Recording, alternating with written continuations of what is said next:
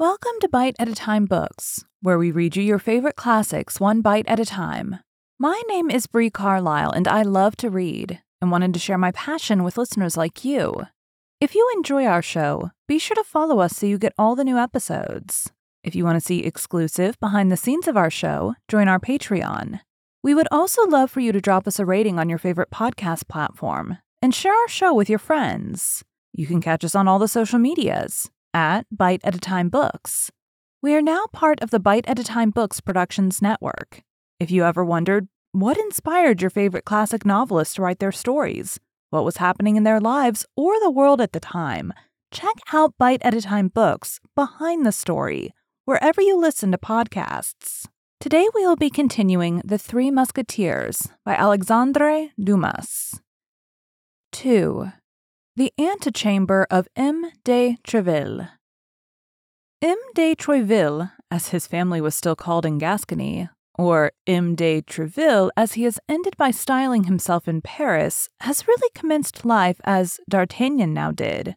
That is to say, without a sou in his pocket, but with a fund of audacity, shrewdness, and intelligence, which makes the poorest Gascon gentleman often derive more in his hope from the paternal inheritance than the richest Perigordian or Beccarin gentleman derives in reality from his insolent bravery, his still more insolent success at a time when blows poured down like hail, had borne him to the top of that difficult ladder called court favor, which he had climbed 4 steps at a time.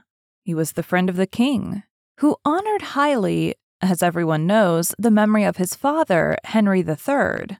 The father of M. de Treville had served him so faithfully in his wars against the League that, in default of money, a thing to which the Béarnais was accompanied all his life, and who constantly paid his debts with that of which he never stood in need of borrowing, that is to say, with ready wit. In default of money, we repeat, he authorized him, after the reduction of Paris, to assume for his arms a golden lion passant upon gules, with the motto, Fidelis et Fortis. This was a great matter in the way of honor, but very little in the way of wealth, so that when the illustrious companion of the great Henry died, the only inheritance he was able to leave his son was his sword and his motto. Thanks to this double gift, and the spotless name that accompanied it, M. de Treville was admitted into the household of the young prince, where he made such good use of his sword, and was so faithful to his motto that Louis XIII, one of the good blades of his kingdom, was accustomed to say that if he had a friend who was about to fight, he would advise him to choose as a second himself first, and Treville next, or even perhaps before himself. Thus Louis XIII had a real liking for Treville, a royal liking. A self-interested liking, it is true, but still a liking. At that unhappy period, it was an important consideration to be surrounded by such men as Treville. Many might take for their device the epithet strong, which formed the second part of his motto, but very few gentlemen could lay claim to the faithful, which constituted the first. Treville was one of these latter. His was one of those rare organizations, endowed with an obedient intelligence like that of the dog, with a blind valor, a quick eye, and a prompt hand, to whom sight appeared only to be given to see if the king were dissatisfied with anyone, and the hand to strike the displeasing personage, whether a Besme, a Marverers, a Pouliot Demier, or Vitry. In short, up to this period, nothing had been wanting to Treville but opportunity. But he was ever on the watch for it, and he faithfully promised himself that he would not fail to seize it by its 3 hairs whenever it came within reach of his hand. At last, Louis XIII made Treville the captain of his musketeers, who were to Louis XIII in devotedness, or rather in fanaticism, what his ordinaries had been to Henry III, and his Scotch guard to Louis XI. On his part, the cardinal was not behind the king in this respect. When he saw the formidable and chosen body with which Louis XIII had surrounded himself, this second, or rather this first king of France, became desirous that he, too, should have his guard. He had his musketeers, therefore, as Louis XIII had his, and these 2 powerful rivals vied with each other in procuring, not only from all the provinces of France, but even from all the foreign states, the most celebrated swordsmen. It was not uncommon for Richelieu and Louis XIII to dispute over their evening game of chess upon the merits of their servants. Each boasted the bearing and the courage of his own people, while exclaiming loudly against duels and brawls. They excited them secretly to quarrel, deriving an immoderate satisfaction or genuine regret from the success or defeat of their own combatants. We learn this from the memoirs of a man who was concerned in some few of these defeats and in many of these victories. Trevel had grasped the weak side of his master, and it was to this address that he owed the long and constant favor of a king who has not left the reputation behind him of being very faithful in his friendships. He paraded his musketeers before the Cardinal Armand Duplessis with an insolent air which made the gray mustache of his eminence curl with ire. Trevel understood admirably the war method at that point, in which he who could not live at the expense of the enemy must live at the expense of his compatriots. His soldiers formed a legion of devil-may-care fellows, perfectly undisciplined toward all but himself. Loose, half-drunk, imposing, the king's musketeers, or rather M. de Treville's, spread themselves about in the cabarets, in the public walks, and the public sports, shouting, twisting their mustaches, clanking their swords, and taking great pleasure in annoying the guards of the cardinal whenever they could fall in with them. Then drawing in the open streets, as it were, the best of all possible sports, sometimes killed, but sure in that case to be both wept and avenged, often killing others, but then certain of not rotting in prison, M. de Treville being there to claim them. Thus, M. de Treville was praised to the highest note by these men, who adored him, and who, ruffians as they were, trembled before him like scholars before their master, obedient to the least word and ready to sacrifice themselves to wash out the smallest insults. M. de Treville employed this powerful weapon for the king, in the first place, and the friends of the king, and then for himself and his own friends. For the rest, in the memoirs of this period, which has left so many memoirs, one does not find this worthy gentleman blamed even by his enemies, and he had many such among men of the pen as well as among men of the sword. In no instance, let us say, was this worthy gentleman accused of deriving personal advantage from the cooperation of his minions. Endowed with a rare genius for intrigue, which rendered him the equal of the ablest intriguers, he remained an honest man. Still further, in spite of sword thrusts which weaken, and painful exercises which fatigue, he had become one of the most gallant frequenters of revels, one of the most insinuating ladies' men, one of the softest whisperers of interesting nothings of his day. The bonnes fortunes of de Treville were talked of as those of M. de Bassompierre had been talked of 20 years before, and that was not saying a little. The captain of the musketeers was therefore admired, feared, and loved, and this constitutes the zenith of human fortune. Louis XIV absorbed all the smaller stars of his court in his own vast radiance, but his father, a son pluribus impar, left his personal splendor to each of his favorites, his individual value to each of his courtiers. In addition to the leaves of the king and the cardinal, there might be reckoned in Paris at that time more than 200 smaller, but still noteworthy leaves. Among these 200 leaves, that of Treville was one of the most sought. The court of his hotel, situated in the Rue du Vieux Colombier, resembled a camp by 6 o'clock in the morning in summer and 8 o'clock in winter. From 50 to 60 musketeers, who appeared to replace one another in order always to present an imposing number, paraded constantly, armed to the teeth and ready for anything. On one of those immense staircases, upon whose space modern civilization would build a whole house, ascended and descended the office-seekers of Paris, who ran after any sort of favor, gentlemen from the provinces anxious to be enrolled, and servants in all sorts of liveries, bringing and carrying messages between their masters and M. de Treville. In the antechamber, upon long circular benches, reposed the elect, that is to say, those who were called.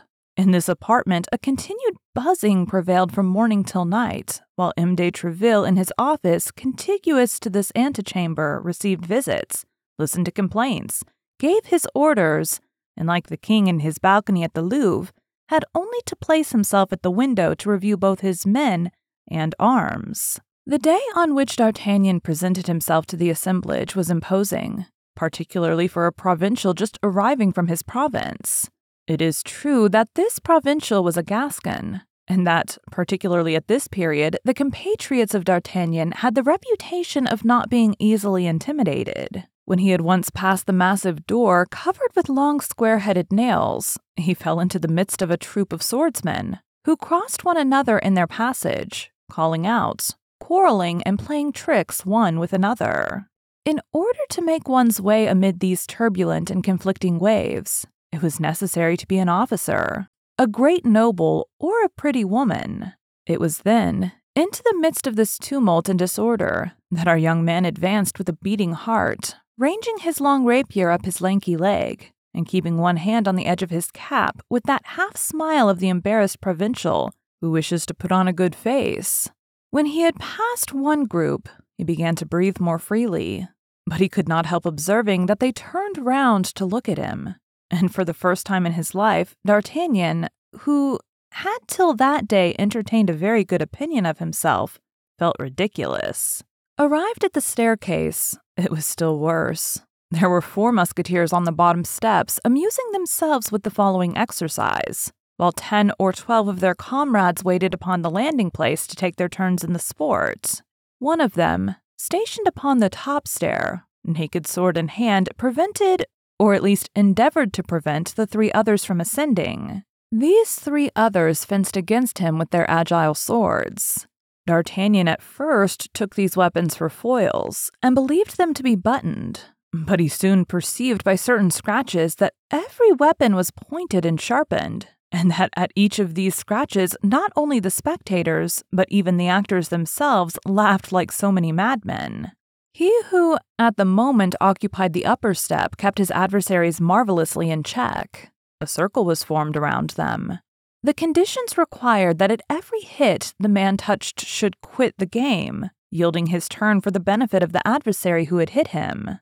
In 5 minutes, 3 were slightly wounded, one on the hand, another on the ear, by the defender of the stair, who himself remained intact, a piece of skill which was worth to him, according to the rules agreed upon, 3 turns of favor. However difficult it might be, or rather as he pretended it was, to astonish our young traveler, this pastime really astonished him. He had seen in his province, that land in which heads become so easily heated, a few of the preliminaries of duels. But the daring of these 4 fencers appeared to him the strongest he had ever heard of, even in Gascony. He believed himself transported into that famous country of giants into which Gulliver afterward went and was so frightened. And yet, he had not gained the goal, for there was still the landing place and the antechamber. On the landing, they were no longer fighting, but amused themselves with stories about women, and in the antechamber with stories about the court. On the landing, D'Artagnan blushed. In the antechamber, he trembled.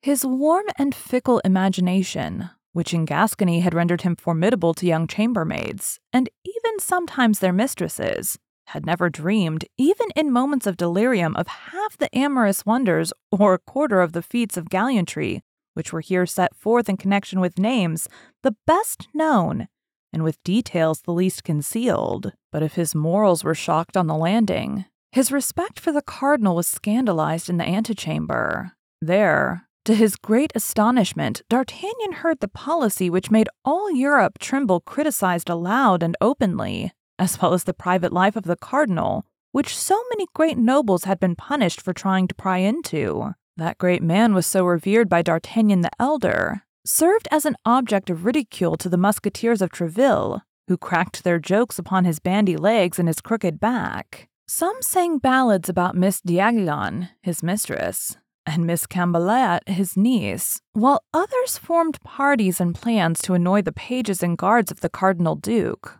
all things which appeared to D'Artagnan monstrous impossibilities. Nevertheless, when the name of the king was now and then uttered unthinkingly amid all these cardinal jests, a sort of gag seemed to close for a moment on all these jeering mouths.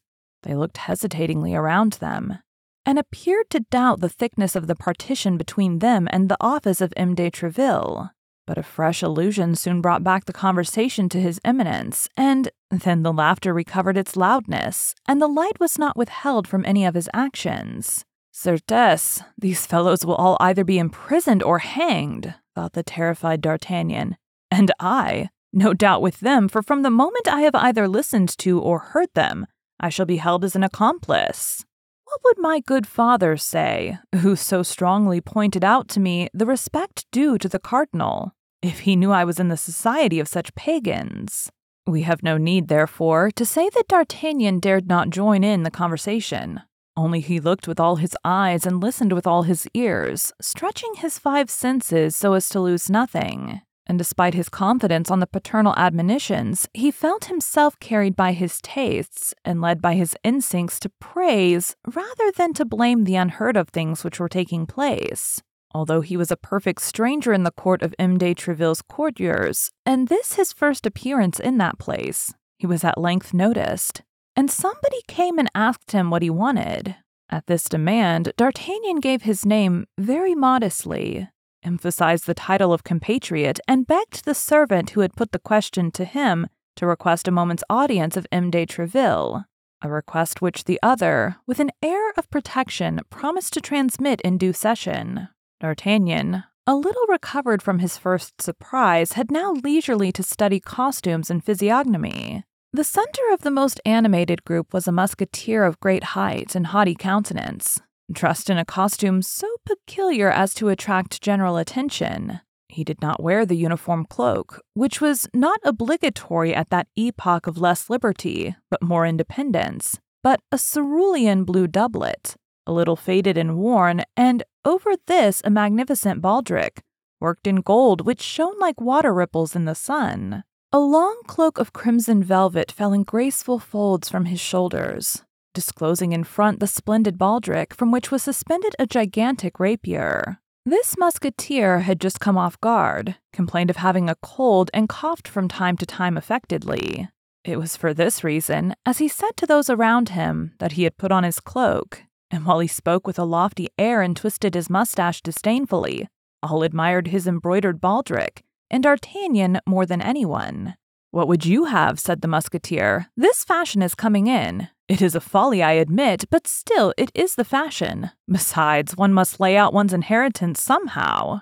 "Ah, Porthos," cried one of his companions, "don't try to make us believe you obtained that baldric by paternal generosity. It was given to you by that veiled lady I met you with the other Sunday, near the Gate Saint Honor." "No. Upon honor and by faith of a gentleman, I bought it with the contents of my own purse," answered he whom they designated by the name Porthos. "Yes, about in the same manner," said another musketeer, "that I bought this new purse with what my mistress put into the old one."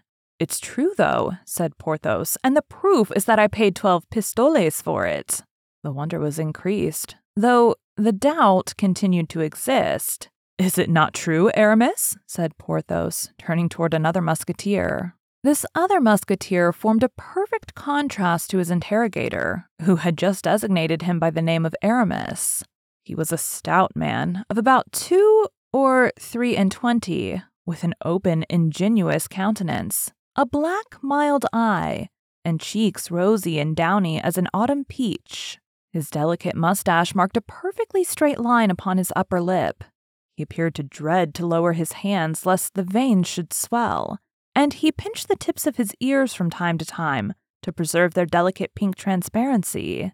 Habitually, he spoke little and slowly, bowed frequently, laughed without noise, showing his teeth, which were fine, and of which, as the rest of his person, he appeared to take great care. He answered the appeal of his friend by an affirmative nod of the head. This affirmation appeared to dispel all doubts with regard to the baldric.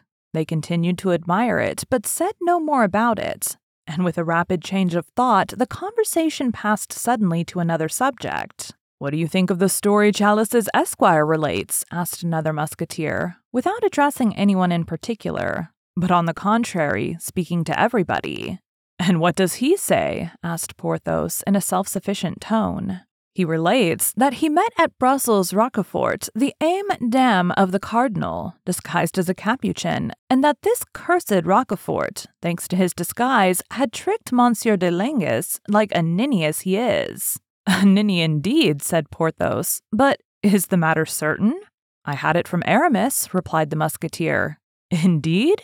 Why, you knew it, Porthos, said Aramis. I told you of it yesterday. Let us say no more about it. Say no more about it? That's your opinion, replied Porthos.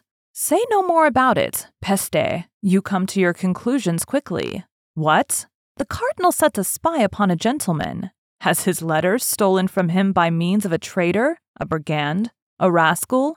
Has with the help of this spy, and thanks to his correspondence, Chalice's throat cut under the stupid pretext that he wanted to kill the king and marry Monsieur to the queen. Nobody knew a word of this enigma.